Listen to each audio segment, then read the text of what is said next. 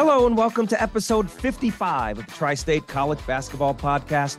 My name is Bryan DeNovellis, and I told you February is moving month in college basketball, and we saw some positive movement from a number of our teams over the weekend. UConn and Seton Hall taking care of business against Georgetown and DePaul. Now look, I know it wasn't easy. Most fans would have liked to have had a double-digit win, but a win is a win, even if you're not at your best. You take them because it sure beats the alternative. UConn was 4 minutes away from what would have been and could have been a devastating loss to Georgetown, but they closed out the Hoyas like most teams do, outscoring them 8-1 in the final 4 minutes of that game to get a road win. And then Seton Hall was napping. They were still sleepwalking through the first 8 minutes of their game against DePaul on Sunday and found themselves trailing 15-2. But then the Pirates woke up. They took care of business. It was closer than it should have been or could have been, but they got the win. Meanwhile, Princeton and Rider both went 2-0 last week. Rider finds itself in first place in the MAC, and Princeton also remains in first place in the Ivy League. Would you believe, could you believe that we could have 4, maybe 5 teams from New Jersey? Are you kidding me? In the NCAA tournament? We'll get to all of those teams a little bit later, but we're going to begin with Rutgers because they picked up a significant home win over a gritty Michigan State team, and that put them in sole possession of second place in the Big Ten ahead of a slew of teams, a gaggle of teams, 6 in all, who stand at 7-5 in Rutgers' rearview mirror as we speak. So here to talk about all of this is Chris Iseman, who covers Rutgers basketball and football and anything else that matter for NorthJersey.com, otherwise known as The Record and the Asbury Park Press. Chris, good to talk to you, my friend. How's everything going? I'm doing well, Bryan. I appreciate that, and I appreciate you having me on. Yeah, it's always good to see you and talk to you. And this is turning into quite a season for Rutgers. Let's begin with the win over Michigan State. What was that atmosphere like being there at the Garden with all those Rutgers fans there?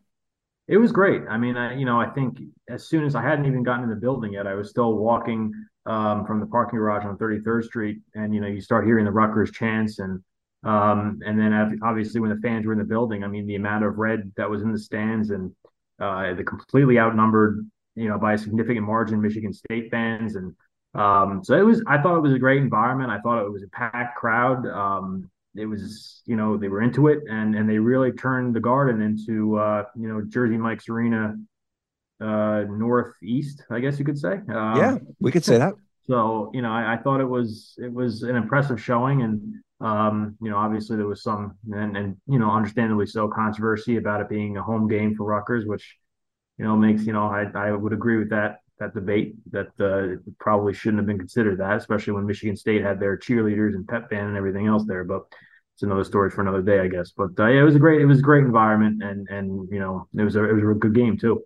Yeah, and I don't know how many times they have to keep putting Rutgers in this game. I mean, I get it, the proximity, but you're taking a home game away from Jersey Mike's Arena, and I don't care where you put Rutgers and how many Rutgers fans you put in Madison Square Garden. It's still not the same, even though Rutgers fans did a great job by showing up. Yeah, no doubt. And it's, I mean, the rack, I still call it the rack. The rack Sure. is one of the basketball team's biggest weapons, right? And I mean, that's, so that it's become one of the toughest places to play in college basketball. So, it's almost like, why would you want to lose that advantage? But I think, like my colleague Jerry Carino has said it and has written it this weekend, that it would be great for Rutgers to play a non-conference game at the Garden. And I agree with him. I think that's it's a great idea. And I think for Rutgers, recruiting wise, branding, to really cement themselves as the team of the city of, as New York's team, I think it would go a long way. But I agree, in terms of Big Ten games, I wouldn't want to ever lose that advantage if I'm Steve Pikiell. And I think if you listen to Steve Pikiell closely and you read between the lines, I think he he's not hiding the fact that he likes the weapon that Jersey Mike's Arena is for them. Right. Tom Izzo, Juwan Howard, on and on. I mean, Yep. none of them want to lose that. Fran McCaffrey, none of them want to lose it. So let's talk about how Rutgers won this game. Throw the first half out. Let's get right into the second half when Paul Mulcahy and Caleb McConnell took over this game with 7 minutes to go. Together, they scored 14 of Rutgers' points, where they went from, an 8-point second half deficit to taking control of this game with about 7 minutes to go. Yeah, I mean, it was, as you said, you can kind of, the first half was ugly, so I think a lot of people wanted to throw that away. It wasn't the prettiest basketball, but it was the type of basketball that Rutgers, so often thrives in. Kind of they have to grind it out. It's gritty. It's a defensive battle. Neither team was shooting well, but you're right. I mean, I think late in the game, Paul took over. He started driving toward the basket, making some tough moves inside. At one point, had 5 straight points. He scored 8 of the team's final 15 points. So he took over and he has the ability to do that. And then I thought Caleb McConnell from the start, I mean, it's like, you sound like a broken record when you talk about how well he plays defensively, but he had, 4 more steals. And he's just, he's that type of guy, obviously, as we know, and Paul the same way, offensively and defensively. And they just have the ability to put the team on their backs. And Paul Mulcahy certainly did that late. They needed him to, in that environment against a team like Michigan State, where obviously, they needed to get some scoring, and it was a vintage Rutgers performance for this team, at least. And we know that they struggle to shoot from the outside. If Cam Spencer is not hitting the threes, even Tom Izzo said it afterward, this is an elite team, but they need to get more consistency with the 3-point shooting. However, they do have guys who can hit it. Andre Hyatt has hit threes, Mawat Mag, Caleb McConnell. I went back and looked. Rutgers trailing by 1. Joey Hauser misses the front end of a 1-and-1, and McConnell comes down, hits the 3 to give Rutgers a 42-40 lead. They would not give up the rest of the game, and that was just his 3rd made 3 in the last 10 games. So, okay, he's not hitting many, but boy, was that a big time to hit that 3. Yeah, there's no doubt. I mean, listen, that's been Rutgers' Achilles heel is their 3-point shooting. They're not one of the better 3-point shooting teams in the Big Ten. I think they shoot like 32% as a team. Cam Spencer has been big for them, but obviously he had his little rough patch there a few games ago and seemed to break out of it against Penn State a bit. But yeah, I mean that's definitely the challenge. They're not as great of an offensive team. We know that. How that surfaces in March, and how that hurts them. Whether or not it's going to hurt them, we'll see. But yeah, I mean, when Cam's not shooting well, they need somebody else to step up. They do have other ways to score. Again, they have to drive to the inside. And as I said, what Paul Mulcahy was doing with some of those moves, that was the difference. But yeah, they're not a great offensive team. They're not a great 3-point shooting team. And that's something that, again, if there's anything that is going to, kind of affect this team, I think that could be it.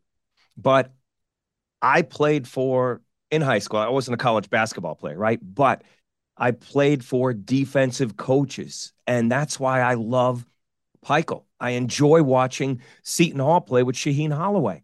And you heard Tom Izzo say it. I've loved his teams. He said it after the game. Defense travels. So if you look at this Rutgers team and they play defense, that gives them a chance to win each and every game. So how impressive was it that you hear after the game Izzo giving that much praise for Steve Pikiell? It's impressive to hear, but it's almost not surprising. I think, whether it was at the Garden or whether you're, at Jersey Mike's Arena and you hear coaches come into the press conference after those games, I mean, it just seems like one after another, at some point it comes up about how, Steve Pikiell has built up this program and how impressed they are with the job he's done. And I mean, Fran McCaffrey was very, had a lot of praise for them. And I remember Micah Shrewsbury last year, after the game said that, Rutgers is kind of like the program that he would like to build his program into. And then it just kind of continues. And I think that, when you look at the job that Steve Pikiell's done since he's been in, since he's come on board and the way he's turned this program around, I think he's immediately garnered the respect of the rest of the Big Ten. I think coaches really, he's just a likable guy too. He's one of the most genuine people you could meet. That's not an act. That's who he is. Who you see on the sidelines, you see in the press conferences, that's who he is. He's a good guy. And I think people like him and respect him. And I think that, even when they're competing, when they're not competing against them in games, I think that they root for him because I think they're so impressed. And it's good for the Big Ten. It's good for the league overall, to have Rutgers playing that well and just to kind of provide that depth to the league. So, yeah, I mean, Izzo was effusive in his praise. And I think, when it comes from a coach like that of his caliber and his standing, you certainly, you do, I think Steve Pikiell deserves to sit a little bit taller. It's a big deal. I could listen to Tom Izzo all day long. Yeah. I'm a little bit older than you, Chris, but there was a commercial back in the 80s with a brokerage firm called E.F. Hutton. And it was one of those things where they said, when E.F. Hutton talks, people listen. Tom Izzo is like E.F. Hutton. So when he praises Mulcahy and McConnell and says, I hope I never see you guys again. I mean, that's the ultimate compliment from the godfather of Big Ten coaches.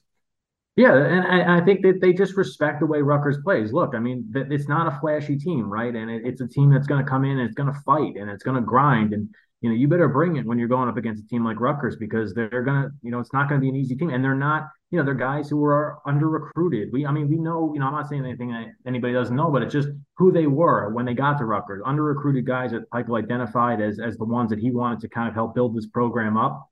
The fact that they've done that, the way that they've done it, they're unselfish. They're a very unselfish team. Obviously, they move the ball well, and the way they play defense. I mean, it's not easy in this day and age to get a team to get kids to buy in defensively, right? Because it's not always flashy. That's not always what gets the highlights. But Steve Pikiell has been able to do that. He's found players who want to buy in, who legitimately enjoy playing defense. I mean, that's not they like that. They like that style, and I think that other coaches have taken notice. And as I said, they really respect it.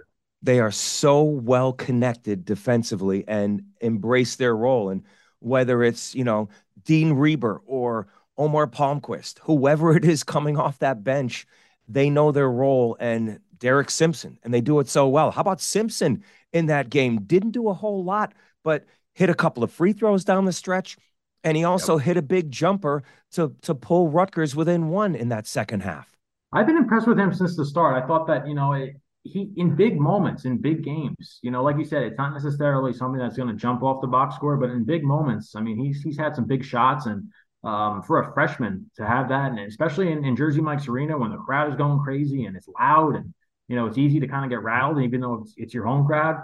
He doesn't get rattled, he doesn't get phased, and he's not afraid of much, and that was something that stood out to me, from early on in the season. Oh, yeah. He loves the moment. He played in many big games against many big-time ranked teams in high school. So he's not afraid of that moment, no question.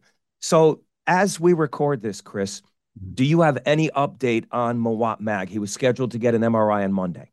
We do not as of right now. So everyone's kind of still waiting to see what his status is going to be. I guess Steve Pikiell said on NBC with Bruce Beck last night that he's going to be out of it. That's something that I saw. So, we don't know the extent of it, the severity. We know that it's a knee injury. We don't know, again, what it exactly is and how long he's going to be out for. But, it was really unfortunate because obviously you look at the way that he's played this year and averaging like 8 points and 5 rebounds a game. I can't remember the exact, but it's right around that number.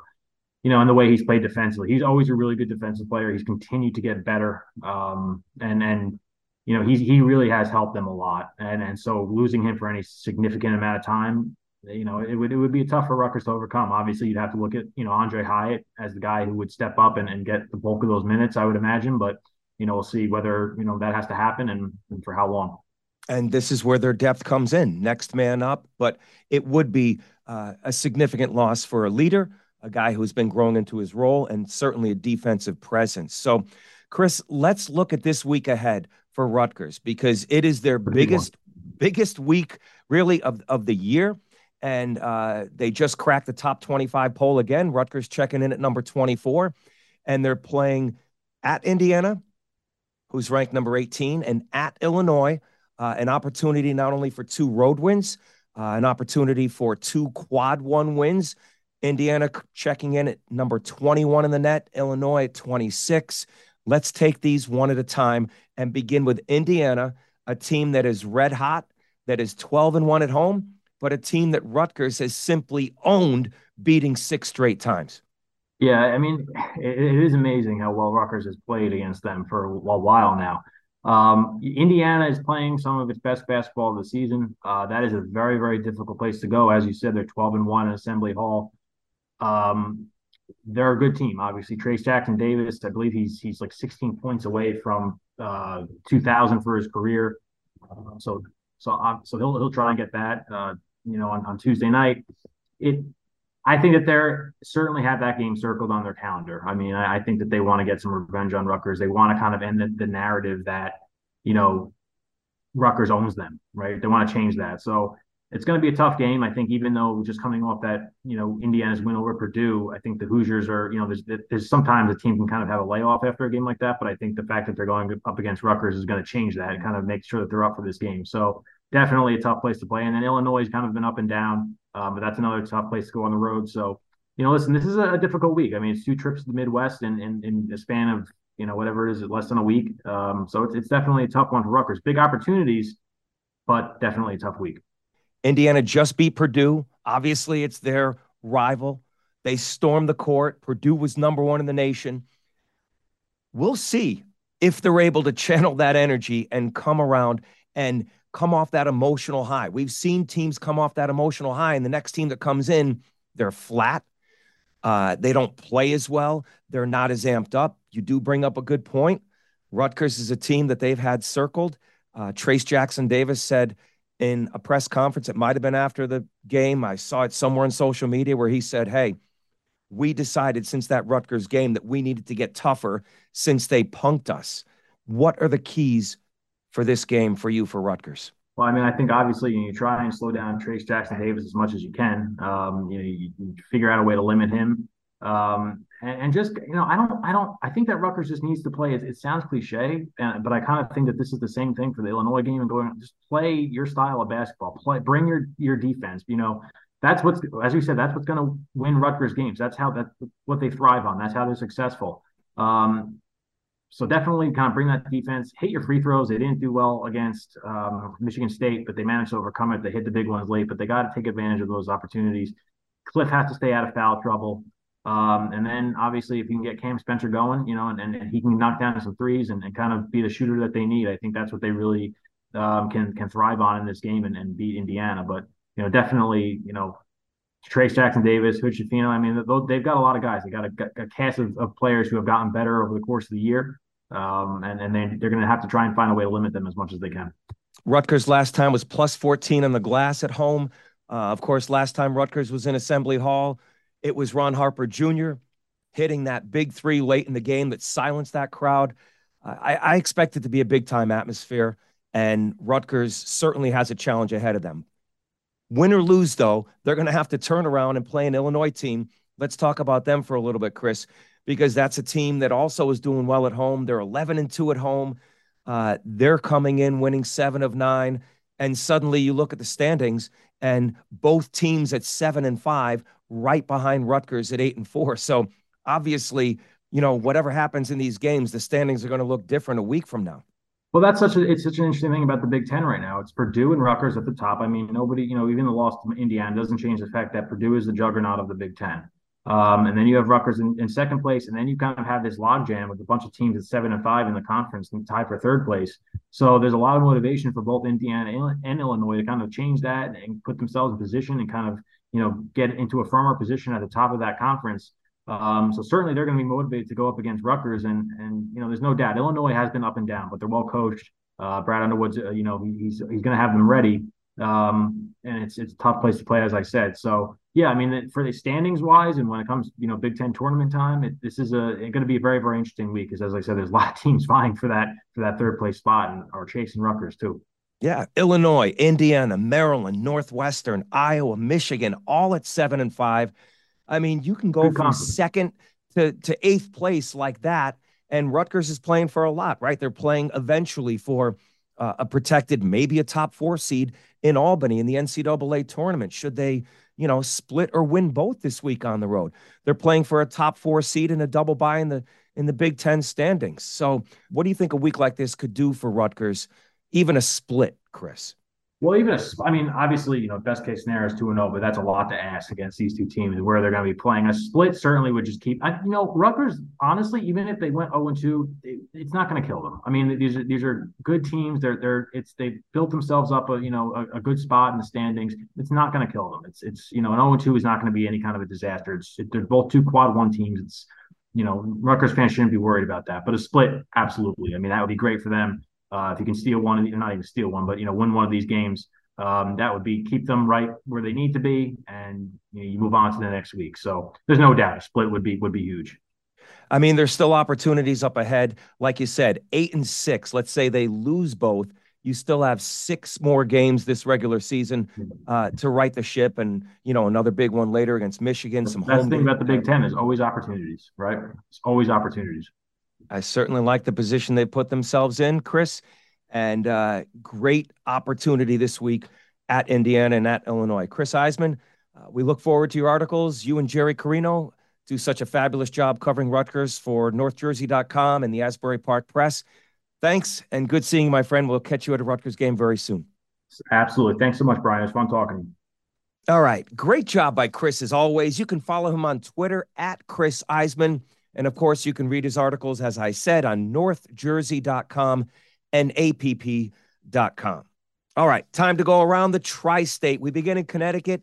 UConn checking in at number 21 this week in the top 25 poll. Huskies had a 2-0 week. They needed this one. Yes, they did it against DePaul and Georgetown, but they got the wins. Now comes the big test against Marquette. UConn had to squeak past Georgetown. I mean, were you sweating this one out? You look up, under 4 minutes to go, and it's 61-60 Georgetown. The Hoyas have given the Huskies fits all season long. I'll tell you what, you don't want to face the Hoyas in a 6-11 first-round matchup at Madison Square Garden in the Big East tournament on Wednesday. Avoid that 6-11 game, UConn. But for now, the Huskies did avoid the upset. They took care of business. They outscored Georgetown 8-1 over the final 4 minutes. Adama Sanogo did what he does. He averaged 20 points and 8.5 rebounds last week. Alex Karaban came alive in the second half. He couldn't hit a shot in the first half, but the freshman came up with 3 3-pointers, including 2 in the final 3 minutes. Karaban finished with 11 points for his efforts. He was named Big East Freshman of the Week for, I don't know, I'm losing count, the 3rd, 4th time this season. Karaban came alive. Sanogo was big. Hawkins was big. But the story for the Huskies over the past 2 weeks has been the play of Tristan Newton. We've had the big 3 for the Huskies all year long. Sanogo, Hawkins, Karaban, who would establish themselves as the 4th scorer, the 4th options for UConn. It's been Tristan Newton. He's had 5 straight games in double figures, had back-to-back 20-point games as well. He has been the one, and as Tristan Newton has gone, it seems, so goes UConn. Don't get me wrong. They need Sanogo and Hawkins, but Newton has finally become the player, and he's emerging as the player that Danny Hurley thought he was getting when he came in as a transfer. So now we'll see. Can the Huskies beat somebody big? Can they win against a Big East team in the upper echelon of the conference?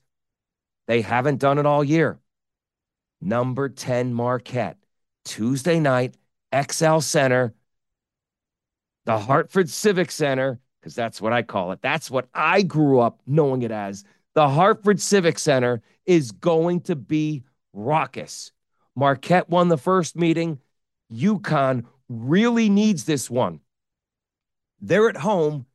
They need to take down Marquette, take down first place Marquette, pick up another all-important quad one victory against a ranked opponent in your building.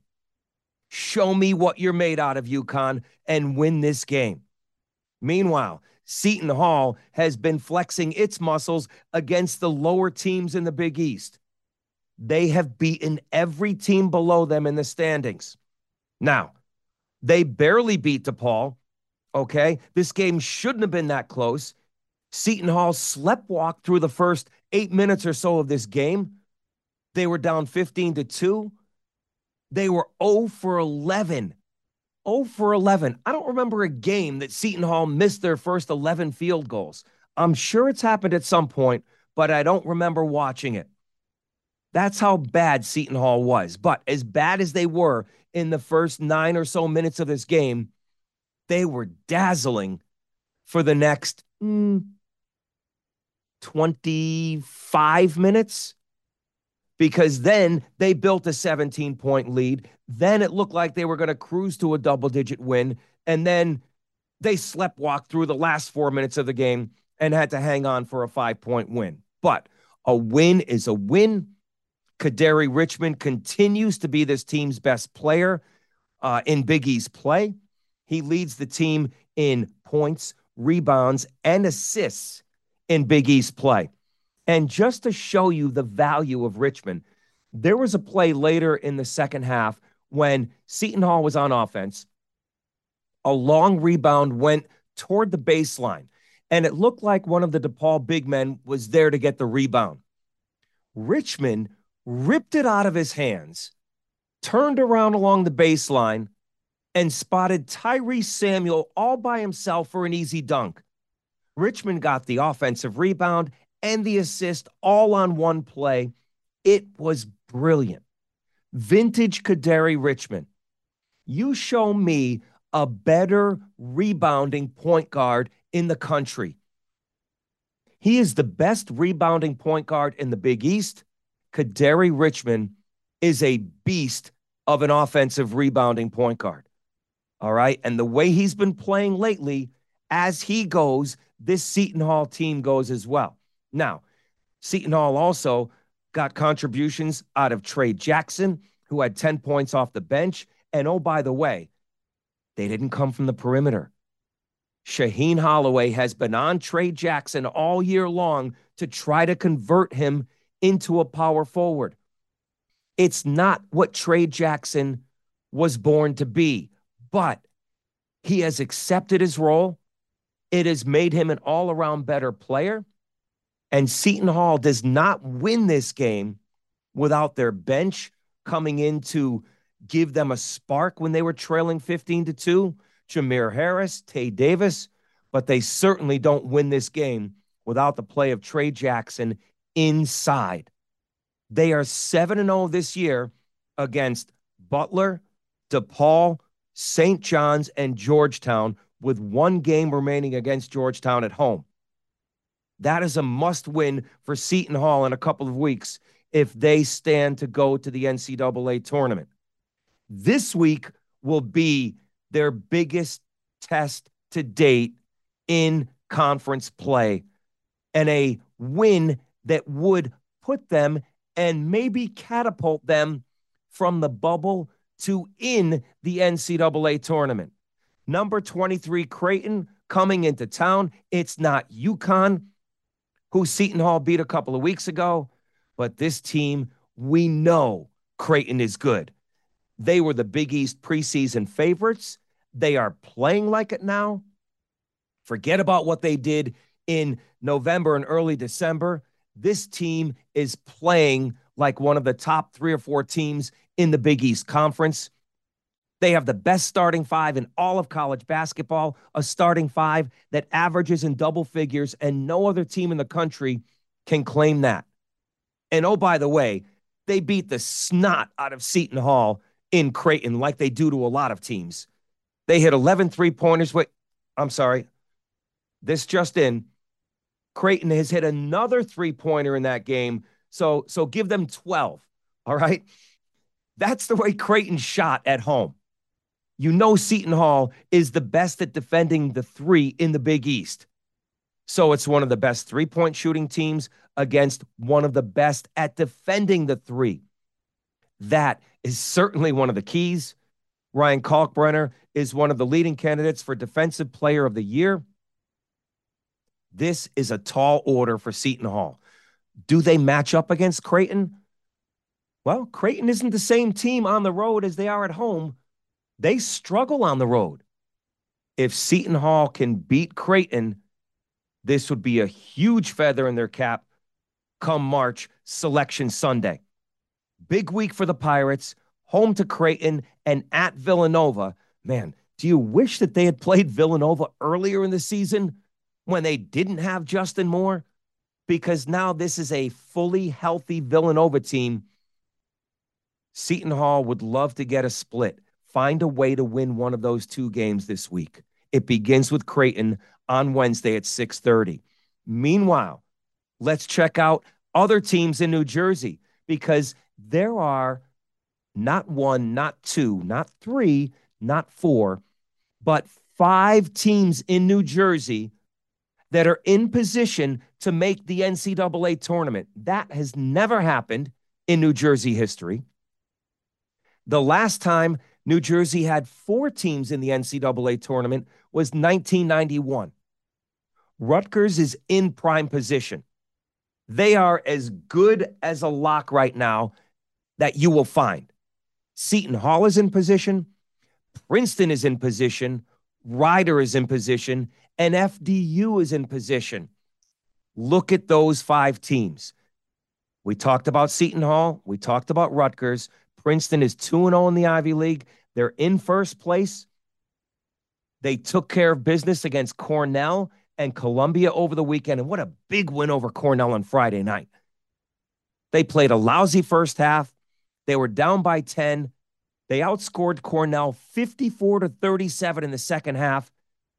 And they remain in first place in the Ivy League, 1 game ahead of Yale. That rematch is set for February 18th.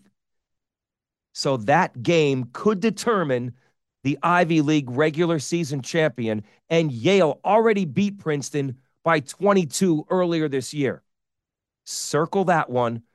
Tosan Iwoma is playing like a Ivy League preseason player of the year. He averaged 18 points last week. He has put this team on his back. They are playing well, and they are coming off a big week. So that's the 3rd New Jersey team. The 4th New Jersey team is Rider. Look at the week the Bronx had. They beat St. Peter's by 21. Then they won at Manhattan, a team which had just knocked off first place Siena. A huge road win for Kevin Baggett's team. Dwight Murray Jr. had a big week with 14.5 points, 4.5 rebounds, and 5 assists. Riders in first place. They're at 10-3 in the MAC. They have a half-game lead over Iona, 1 full game over Siena, and they will play both teams at home in the coming weeks. They have 1 loss against Siena. They have a win at Iona. So the Bronx are in good position to possibly finish in first place in the MAC. And believe me, you want that number 1 seed in the MAC tournament, because it's likely 2nd and 3rd are going to be Siena and Iona should you finish first. So those 3 teams, Rider, Iona, and Siena, are fighting it out for that all-important top spot in the MAC regular season. The 5th New Jersey team is Fairleigh Dickinson. Now, they had a tough loss to Wagner last week. Donald Copeland and company went to the Rothman Center and upset FDU, but the Knights are still right there in the thick of things. Stonehill, Division II Stonehill, playing its first season in the Northeast Conference, is currently in first place in the NEC. They're 1 game ahead of Fairleigh Dickinson. The Knights are right there.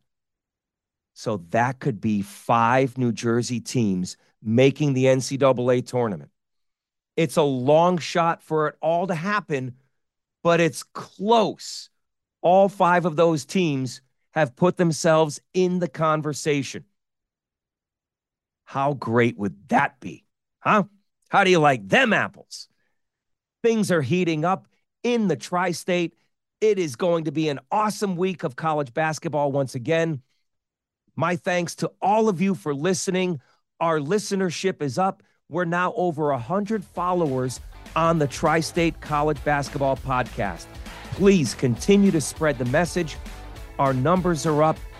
If you like what you hear, share it with your friends, give us a review, and like it. I do appreciate you listening and following us all year long on the Tri-State College Basketball Podcast. My name is Bryan DeNovellis. Enjoy the games, everyone, and we'll see you next time right here on the Tri-State College Basketball Podcast. So long.